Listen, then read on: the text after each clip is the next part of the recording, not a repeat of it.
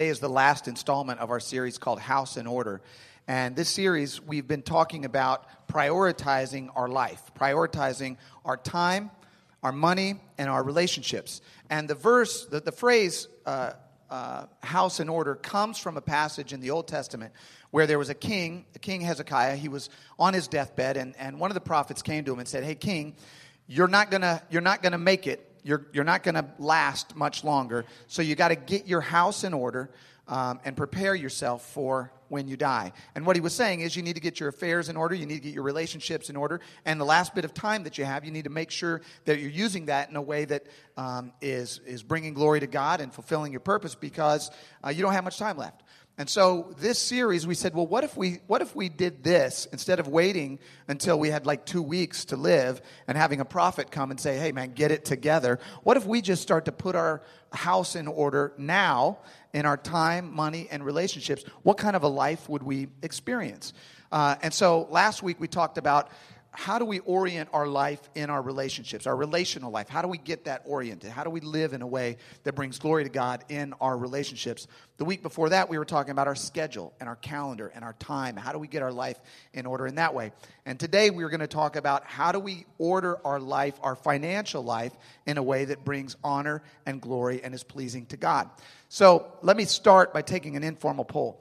How many of you get nervous talking about finances or money? How many of you, that conversation makes you nervous? Anybody? Yeah, a couple people, yeah. How many of you get nervous when a preacher starts to talk about money? Come on. Yes.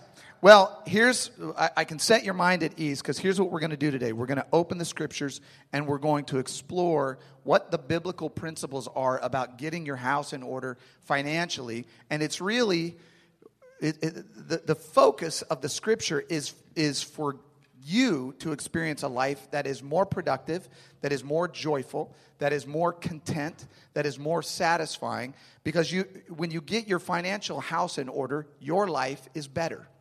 Your life is better when your financial house is in order. I don't know if any of you saw this week the prolific, outspoken artist Kanye West tweeted that he was $53 million in personal debt. Did anybody see that? And he then tweeted to Mark Zuckerberg. He said, "Hey, man, why don't you loan me $1 billion, and then I'll get my ideas out there rolling, right?" And then the late night talk show host had a ball with this, because what somebody then tweeted, they said, "If you're going to ask Mark Zuckerberg, the founder of Facebook, for $1 billion, you probably shouldn't do it on Twitter. You might want to do that on Facebook." That's a good point. And I was thinking about it. I said, man, how's Kanye $53 million in debt? How's that happen? And then I remembered who he's married to. And I'm like, oh, that's where the $53 million went. If you just return a couple of those furs, man, that's a couple $100,000 each. You'd be out of debt in no time. I'm just messing. A lot of people ribbed, Kanye and gave him some grief because he's lavish lifestyle and all this. But the reality is, all of us, he's just a larger than life version of most of us. Most of us struggle with our own financial house. Most of us struggle to figure out how we're supposed to relate to the finances that we've been given to manage in our life. My personal story is I've had different views and different attitudes about finances over my life. When I was younger, my view was basically, if it comes in, it should just go back out. Every dollar that came, and then maybe a few dollars that didn't come, also went out. That didn't work out particularly well for me. So probably in my maybe late 20s, I shifted gears, and I became one of these guys where when the money came in, it just stayed in. And I was a penny pincher. I wouldn't spend any money. And I would get really nervous if my bank account was less than a certain amount. And I became super, super tight with it. And then something happened. I got married. And so that was a little shift for me. And my wife and I actually, at the very beginning, right as we were getting married, we started realizing we have different philosophies about money. We have different approaches. We have different ideas. And we're going to have to figure out how to relate to money as a family because, we argued about some things in our relationship, but these arguments were the most emotional and the most intense. And they would happen every month when we would get to the end of the month and be like, where's the money? And so we would have these intense conversations. Finally, we actually went, and I did the training with, I don't know if you've heard of Dave Ramsey. It's Financial Peace University. Many people have heard it. And so we moved into that realm. We adopted his approach. And basically what we said, we're going to start by giving. So we're going to tithe. We're going to give 10% of our resources to the church. Then we're going to save 10%, and then we're going to live on the rest. So that no matter how much money we make, that's going to be our structure for the way we structure our life. And since then, we also personally moved to a cash base instead of using cards all the time. And that was extremely helpful for us as a family. We got, we were deep in debt. We got almost all the way out of debt. We're still knocking the rest of it out. And we don't have these arguments anymore because we've got our house in order. We've got our mind together. We're synced up. We're locked in together. And we said, we're going to follow God's principles about money. And it's brought peace into our life. It's made us more productive. It's made us happier. It's made us more content. And we don't fight every month at the end of the month. We just have a new month. So we're not unique in this. I think families and people all around, especially in the United States, we struggle with trying to understand our relationship with money. There's some polling data that shows that 27% of U.S. families have no savings at all. The average credit card debt for people that are carrying a balance in the U.S. is $15,270 per household. Americans worry about money more than anything else. Money is a huge deal. 59% of 18 to 29-year-olds are very or moderately worried about their financial outlook. That's 59%. 77% of 30 to 49-year-olds are very or moderately worried about money. Am I going to have enough money to pay my bills? Am I going to have enough money to retire? Am I going to have enough money to take my family on a vacation? People are worried about money because it's such an important part of our life. And so this information, this data shows us that we need help getting our financial house in order. Most of us need some help getting our financial house in order. So if you're here today and you're not a Jesus follower, you're just kind of checking it out, and maybe one of the reasons you're not a Jesus follower is because you're jaded and cynical about the way churches have approached money and finance. You've sat up too late watching the late night talk show hosts that I'll talk about in a few minutes. And you thought, you know what? I'm cynical about this. I'm jaded about it. I don't want anything to do with this. Hang with us because the Scripture gives us some really powerful and deep and penetrating principles about how to order our finances. If you are a Jesus follower and you're a Christian, this is hugely important to you because your connection to money, your relationship to money profoundly impacts your relationship with God. Because money is so important for your basic survival. In fact, Jesus says that money, our relationship with money, is in direct competition with our relationship with God. There's a competition in the way that we relate to God versus money. In fact, he says in Matthew, nobody can serve two masters. You're either going to love the one and hate the other, or you're going to be devoted to the one and despise the other.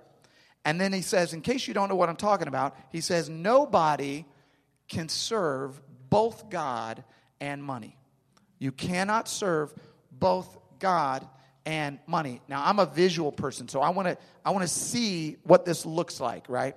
And I think what he's saying here is, here's you, and then you have a choice. You can either serve money or you can serve God, but you cannot serve both. You cannot serve both God and money. So this makes me wonder, okay, so I can't just break up with money, right? I mean, I could. Some people that Jesus called out, he said, I want you to give up all your money and follow me. And if he said that to me, I pray that I would say, okay, let's do that. My wife and I would have an argument probably about that, wouldn't we, hon? But no. But if we're not to serve money, then what kind of a relationship do we have with money? How do we orient ourselves? What does that dynamic look like for us? And I think if you look at all the scriptures and you put them together, it looks something like this. Money serves you as you serve God. Money is in the service of you as you are in the service of God. In other words, you are under the authority of God, and the resources that God has put in your life are under your authority. You control them, they don't control you. A lot of people are controlled by money, either by making it because they have, or they're controlled because they have not enough of it, or they're controlled because they have too much of it, and they're obsessed with it, and they're freaked out by it. God is saying, look, the finances and resources, these are just tools. These are implements in your hand, even as you are an implement in my hand. So the flow of the relationship between us and money should be that finances and resources and money serve us as we serve God. So how do we do that? What does that look like? What are the biblical principles in place that show us how to do this? There are several financial biblical principles in the Word that are extremely helpful to us. There's a biblical principle of working hard. There's a biblical principle of saving. There's a biblical principle of investing. But the main one, especially for followers of Jesus, one of the core tenets of the faith, one of the core principles about how do we relate with money, how do we create a relationship with money where it serves us, is the principle of the tithe. And this is a principle, not a law for Christians, but it's a principle that has been in place for thousands of years. And I know that when a lot of times, if you've been in church, you will have heard teaching on tithes, and people will have different reactions to it. What is a tithe? Some people are curious. The reaction is curiosity. Like you've heard that word thrown around in church, you don't know what it means. Other people, the reaction is mortification. You go, oh my gosh, oh no, I brought a friend, and we're going to talk about money, and I'm totally freaked out. Other people, it's a defensive response that you have, and you say, hey, I don't want to hear about this. This is something where I'm not ready to open up my life to. And then another response is a response of gratitude. Those of you who have already explored the principle of the tithe, you've already made it a part of your life. Those of you who are in that position are saying, hey, I'm really glad that this is being talked about because this has been a blessing in my life. This has empowered my life, and I'm hopeful that it will empower other people's lives. So we have this principle of the tithe. We see it in Leviticus 27. And so let's start with what is it? The word tithe is a Hebrew word that just means tenth. So when you see it in Scripture, you could say the word tithe, and you could replace it with the word tenth. It says a tithe or a tenth of everything from the Lord, whether grain from the soil or fruit from the trees, belongs to the Lord. It says it is holy to the Lord. So there's a couple things to note here. One is this practice of tithing, this principle of tithing, has been around long before Leviticus. About 400 years before this passage was written in Genesis, there's a description of Abraham who went out into a battle, won the battle, took the spoils of the battle, and brought a tithe or 10% of what he amassed or what he accrued to the temple. And he gave it in an offering of thanksgiving and gratitude to God. And so we've seen the principle play out. Then it was codified here in Leviticus, where God was telling the Israelites, this is what I want you to do.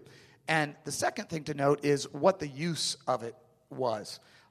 Tithe, throughout the Scripture, has always been used to fulfill God's redemptive mission on the earth. Now, that's not in your notes, but that's a really important concept to get. The use of the tithe throughout Scripture has always been used to fulfill God's redemptive purpose on the earth. In other words, tithes were brought into the temple so that people could learn about the Word of God, so that people could grow in their understanding of God, so that the poor could be taken care of, so that there could be celebrations and feasts where brothers and sisters and believers and followers of God would come together and celebrate together. So the tithe throughout history was used to redeem God's people, to be used for that mission, to bring God's redemptive mission to the earth all the way through Scripture. And in the Old Testament, it was done through the temple, and then in the New Testament, it's done through the church. But the problem is the church struggles sometimes with trying to discuss this principle or trying to convey this principle, and they fall off in different extremes. One way that it's taught that is wrong is that it's taught from a needs-based. People will say, look, you got to bring your tithe to church because God needs it. The church needs it in order to survive. Let me dispel that right now. God does not need anything. Anytime you start a sentence that says God needs, the rest of the sentence is wrong. God does not need anything. God possesses everything. God owns everything. So there aren't scriptures where it says, hey, by the way, God needs you to X. That's not in the Bible because God is not a God of need. God does not operate in an economy of scarcity. God operates in an economy of abundance. Everything is His. And so there's never a point where there's a need from God. In fact, tithing is not need-based. It's not need-based. It's an acknowledgement of your role as God's trustee. Now, I want to parse this out for you. Tithing is not based on need. It is an acknowledgement of your role as God's trustee. I want to show you something that I've been carrying around for a long time. This is, I don't know if you can see it. This is a silver dollar that I've had in my possession for, I don't know, a long time. 10 years, maybe 15, 20, I don't know, a long time. This silver dollar was minted in 1881. I wasn't born yet in 1881. I think this probably predates most people here. I'm just messing with you. This silver coin has been... Craig just pointed to his wife. Craig Wagner his sister. Okay, good. Woo! It was going to get hot in here. This silver coin is in my possession, okay? From a legal standpoint, I own this coin, right? But this coin was around a lot longer than I've been around. This coin has passed through a lot of hands. A lot of people have possessed this coin. A lot of people have had legal ownership of this coin. But before this coin was ever minted, before it was ever pressed, it was in the ground. It was silver before it had been mined. Before human beings existed on the earth, this silver existed. It has always existed, and this silver will exist.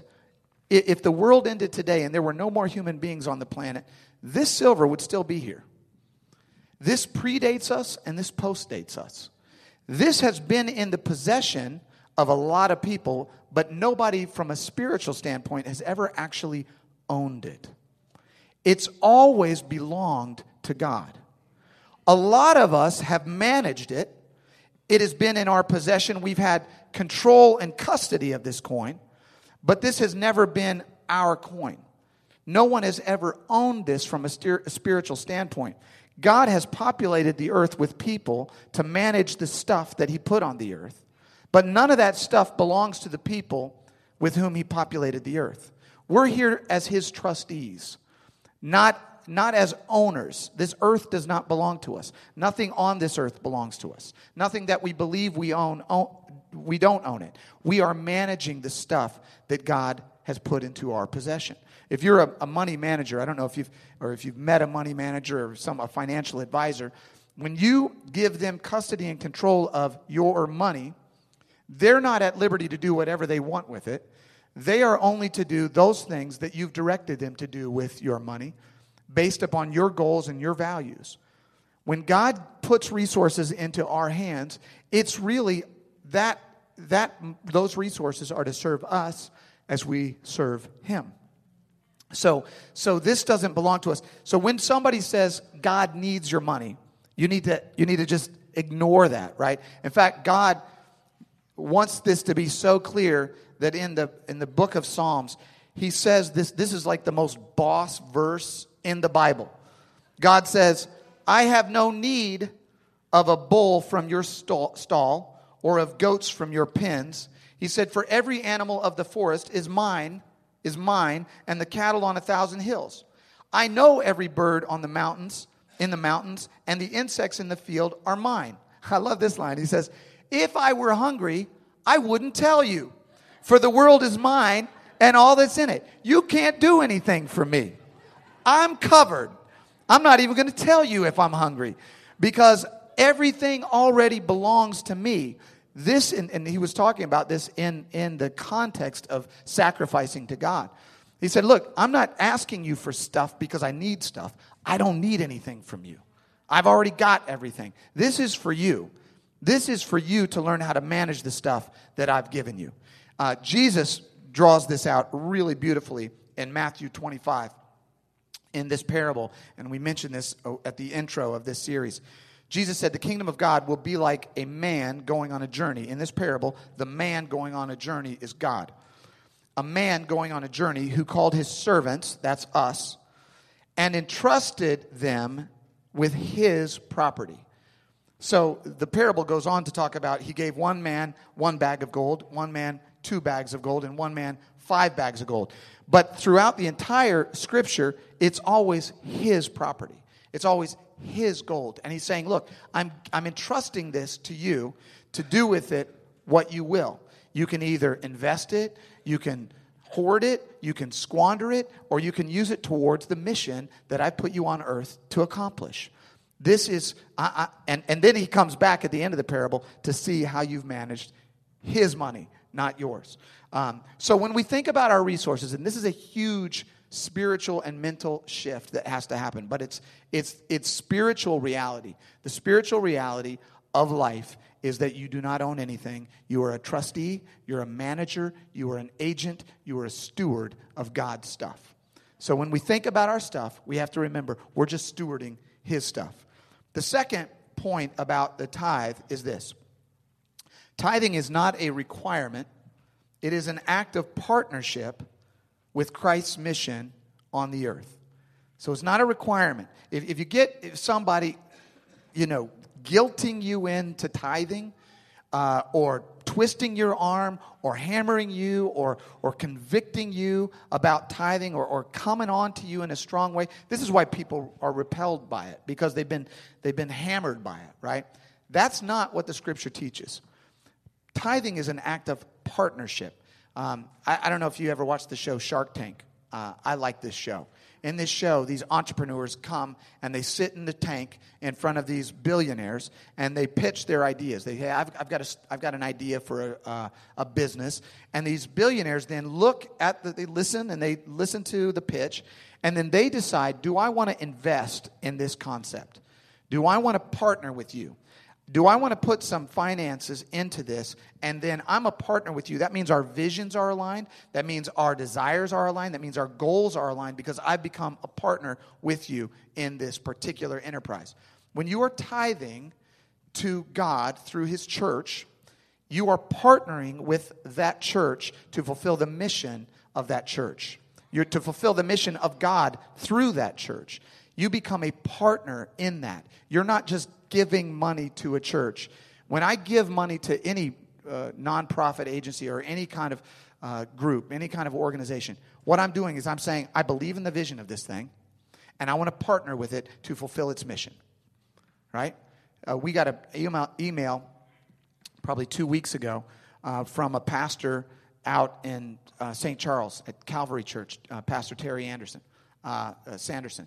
And he emailed and said, we'd been corresponding. Somebody had told him about U City Family Church. And he emailed when he found out that we were getting the family center. And he said, hey, we just believe in what you guys are doing. We're out here in St. Charles. You guys are right there in the loop. Like you're in the mix, man. You guys are bringing together people from all different walks of life. And we just love what's going on down there. He said, we want to just give you guys $5,000 for your church. I mean, just $5,000. He said, look, I know it's not much. And I was like, well, it's actually kind of a lot, actually. I don't know what your church budget is, but it's kind of a lot of money, actually. But I didn't tell him that. I was like, no, it's not really that much, but no, I didn't do that. Because he said, look, we believe in the vision and the mission of what you are doing. Here's the way I feel about U City Family Church. I believe in the mission of this church. I believe, and this is where we invite people to tithe. This is where we invite people to give to the church. Because what you're saying is, I believe in helping people take the next step on their spiritual journey. I believe in bringing people together in St. Louis, a city that is divided along racial and socioeconomic lines. I believe in creating an environment where white people and black people and Asian people and Hispanic people and rich people and poor people and PhDs and GEDs can come together and worship God together. I believe in that mission. I believe in standing up for what's right. I believe in creating environments where kids can learn about Jesus. I believe in fighting injustice. I believe in breaking the strongholds of bigotry and racism. I believe in creating an environment where addiction can be broken, where marriages can be restored, where hearts can be healed. I believe in that. So I partner with that mission through my giving, through my tithes. I want to be a part of that. That's what partner means. I am a part of that. So it's not a requirement. If you're doing it out of requirement, what will happen is you will be embittered by it, and you will be, you'll get, gnarly is the word that comes to mind. You'll just get a weird vibe. You'll get a weird attitude. And so if you're giving out of ingratitude, just it's better for you spiritually not to. It's just better for you. And it's better for everyone, actually. So, but if you want to partner with something you believe in, that's when you say, look, I want to be a part of this. Tithing is a partnership. It's not a requirement. By the way, I had asked back in November, hey, we need to raise, let me correct that. It would be helpful if we raised $40,000 to offset some of the cost of the family center, and our goal was to do that by the end of April, I think, so by the beginning of May. That has been done and gone, guys. That was done and gone. There are still people who have pledges that are still fulfilling that, so we're over the amount. So praise God for that. But that's what it means to partner. That's what tithing means. It means I want to partner with the thing that I'm supporting. Jesus said it like this. He said, where your treasure is, there your heart will be also. It's not a matter of, hey, I'm trying to assuage my guilt. I'm just trying to throw a little cash at something. I saw an interview with a guy, Phil Hellmuth. He's a poker player, like a professional poker player, and he lost $500,000 in one game against a guy named Phil Ivey in this poker match. And they said, well, what did you do, Phil, when you lost? He said, the first thing I did is I went home and I wrote a check for $50,000 to Doctors Without Borders. He said, I needed to assuage my guilt for losing so much money by giving to a nonprofit. That's not what we're talking about. This is not about I feel bad about something. I just need to get it. I want to get it out of my sight. It's saying, hey, I believe in this, and I want to pour myself into this with my time, my resources, my skills, my abilities. I believe in it. I want to partner. Where your treasure is, there your heart will be also. And then this is the third error in teaching about tithing. And this is the one I think that's probably the most damaging, or among the most damaging ones. And that is when people think of tithing as a get-rich-quick scheme. And this is why, I think this is really why some churches just don't talk about tithing, because it is too close to aligning with some crazy talk, some wacky talk about tithing that is not what we are talking about. So tithing is not a formula for financial gain, all right? But it is a means of experiencing God's blessing in your life. Now, I remember before I was a Christian, I would sit up and watch TV, and every once in a while, you'd get a late-night preacher on TV who would do the thing, and you know what I'm talking about. It'd be like if you just plant that $1,000 seed in my ministry, your diabetes will just go away right now. And I just remember thinking, This is such a hustle, man. This is such a con. This is so wrong. This is just doesn't, it's not right to just think of God as a transactional ATM machine where I can plug in a quarter and pull out a dollar bill. That's using God to serve money. That's worshiping money at the service of God. And God's saying, no, worship me, use money, but worship me. So that kind of philosophy is actually idolatry. That's when you begin to think of God as a means toward your financial end. You start to think of God as like, I want God to make me rich. Now, God wants us to be blessed. He wants us to have a life of abundance. But this is not a transactional kind of arrangement. My grandfather was one of the most generous men in the world, one of the best Christians I've ever met in my life, and one of the richest, spiritually richest human beings I've ever known. But he lived in a trailer park. Okay, he wasn't wealthy. He was not a multimillionaire. He was rich, but he wasn't financially well off. So, this concept is demonstrably false. When you give money to God, it doesn't automatically make you rich. It doesn't mean God's going to give you that dollar back and then he's going to add 7 on top of that. And by the way, your emphysema is also going to go away. It's not that kind of a thing. So I want to make sure that that's not what you're hearing. And I think I've made that clear. Have I made that clear? But there is a blessing that accompanies generosity. When you give, it's an inherent, built-in blessing that you experience and that you derive through your act of giving. And the crazy thing about this is a universal principle. It applies when you're not even doing it for Jesus. When you are a generous person, you experience blessing in your life. The psalmist says it like this. He says, or Proverbs rather. It says, one person gives freely, yet gains even more. Another person withholds unduly, but comes to poverty. It says, a generous person will prosper. Whoever refreshes others will be refreshed. So this is a biblical principle that just says, when you pour out, you will be filled up. Jesus said it like this: give and it will be given to you. Good measure, pressed down, shaken together, running over, will be put into your lap. For with the measure you use, it will be measured back to you. Luke 6:3-8. And then the most famous tithing scripture of all is in Malachi. And it says this: bring the whole tithe, the whole tenth of your income into the storehouse, that there may be food in my house. I think for an allegory for that would be, if you're experiencing spiritual sustenance, nourishment in a church, it's because people are supporting that church.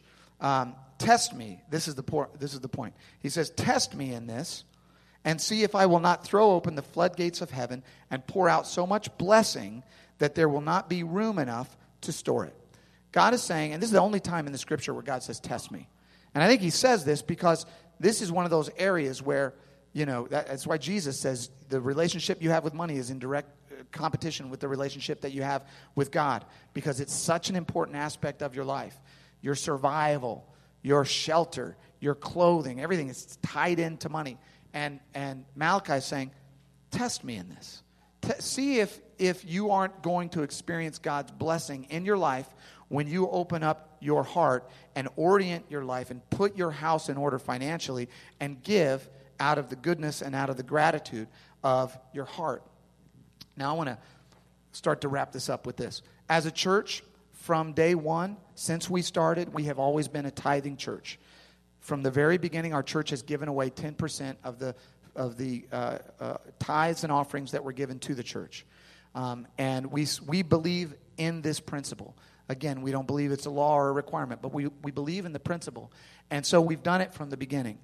And I would never, ever dream of doing it differently. And every church planter that I ever talk to, if they say, hey, what makes you guys, like, what are you guys doing that you think is working really well, And I say, well, you got to be a really great preacher like me, and then no, that's not what I say.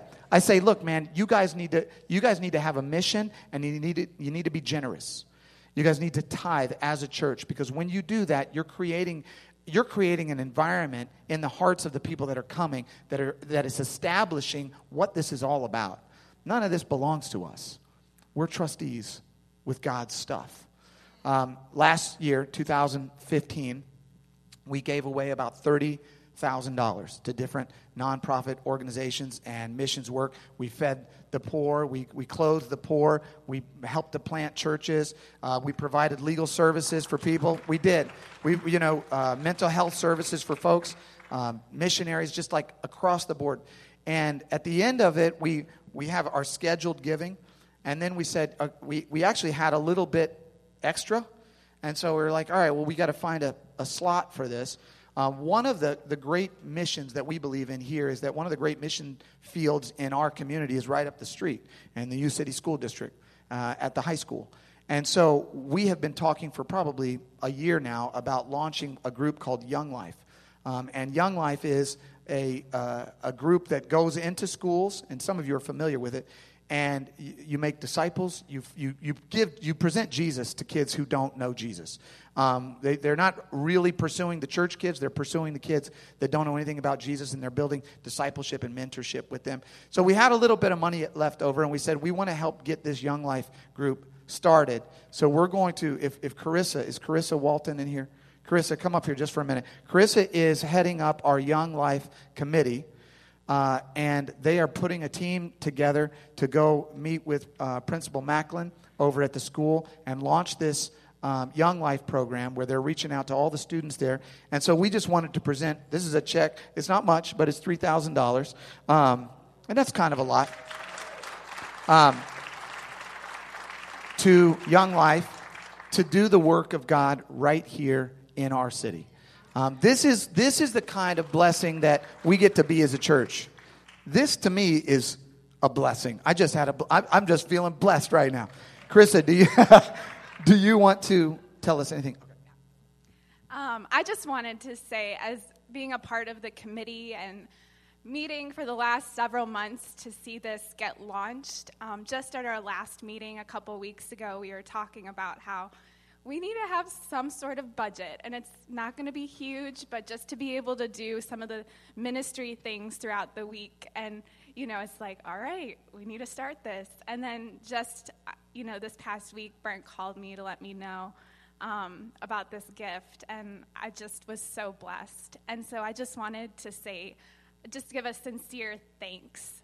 Thank you to each of you that are giving towards this church, because this church is giving out and wants to reach students and people that don't know a thing about Jesus and how to follow him.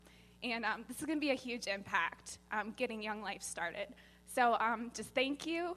And also, we still do have a need for committee members. So this is people that aren't necessarily weekly engaging with students, but just want to be a part of backing that. And if you are at all interested in being a part, please talk to me. I'd love to tell you more. So thank you. Awesome. Thank you, Carissa. I love, this is my favorite part about U City Family Church. My favorite part is that we are a church that really believes in the mission, and we get behind it, and we go for it, man. We do it. And we can only do it because of you guys and because of your partnership and your stake. So here's what I want to challenge you with today. I want to challenge you with the Malachi challenge. If you have never tithed and you are not a tither, you're not a person who gives 10%. And if you're a visitor here, if you're a guest here today, this is information for you. We're not asking you to do this. But if this is your church home, then I want to challenge you to tithe. I want to challenge you to give 10% of your income through the church to God and to the work of his mission in St. Louis and around the world. And here's what we're going to do. If you do this and you haven't done this and you say, okay, I want to try this, we're going to do it. It's going to be a 90-day challenge, okay, March, April, May. If at the end of that 90 days you say, I'm going to tithe, and you tithe, and at the end of that 90 days you say, hey, man, I tested God, and it didn't work out. I'm not blessed. I'm not experiencing God's peace in my life. My financial house is not getting in order. It wasn't good. I tested it and it wasn't good. We will write you a check and give you the entirety of the amount that you gave for those 3 months. We'll just give it back to you. All right? We'll give it straight back to you. You guys are looking at me with like stunned expressions on your face. We will do that. If you have never tithed and you want to try it, try it. March, April, May. And if you at the end of May you say this, no, we tested God and God let us down. We'll just write you a check. We'll look up how much you gave and give it right back. That's how much we believe in this principle. So that's number one. Number two, if you are a person that's struggling financially and you're in a difficult bind or you're in a difficult situation, let somebody know. You can let us know. Let us know on a connection card. We have resources. We have books. There are financial people in our congregation who will sit down and help you build a budget. We have Amy Dunn does career counseling and is providing that as a service to our church. We want to help you get your financial house in order. We are not here to try to, the church. That's the problem with the prosperity thing, is that you end up fleecing people. This is not that. This is where we want to help you grow financially. We want you to experience financial peace in your life. And then the third challenge, you may be saying, some of you are saying, hey, I've been doing this. I've been doing this faithfully all my life. I'm a Christian. I've been tithing. I learned this a long time ago. I praise God for you. That was something that we started 10 years or so, or 9 years or so ago as a family. And it has been a huge blessing to us. So if you are a person that already does this, share your experience with other people. Let them know, and I don't mean toot your own horn. I mean that when an opportunity comes up in a life group or on your team or you're around other brothers or sisters and this question arises, let them know. Say, here's what we do. Here's how this happened with us. Here's what we've experienced as a result of it. So I want to invite you to share that. Bottom line is this. God doesn't need or want anything from you, but he does want something for you. He knows that you will be more joyful, more productive, more powerful, more at peace, more content, less anxious, less worried, less troubled if you will follow him and follow his principles in the area of finances. Because as a loving father, he wants the best for you. So here's my challenge. Serve him, honor him, love him, and invite him into your life to help you put your house in order. Amen. Let me pray for you. Father, thank you. Amen. Father, thank you so much. Thank you so much for your love. Thank you for these truths that can be difficult and challenging for some, but they're so liberating and peace-giving and peace-bringing and life-giving to all of us when we learn to adopt your ways, and we learn to incorporate your principles into our lives.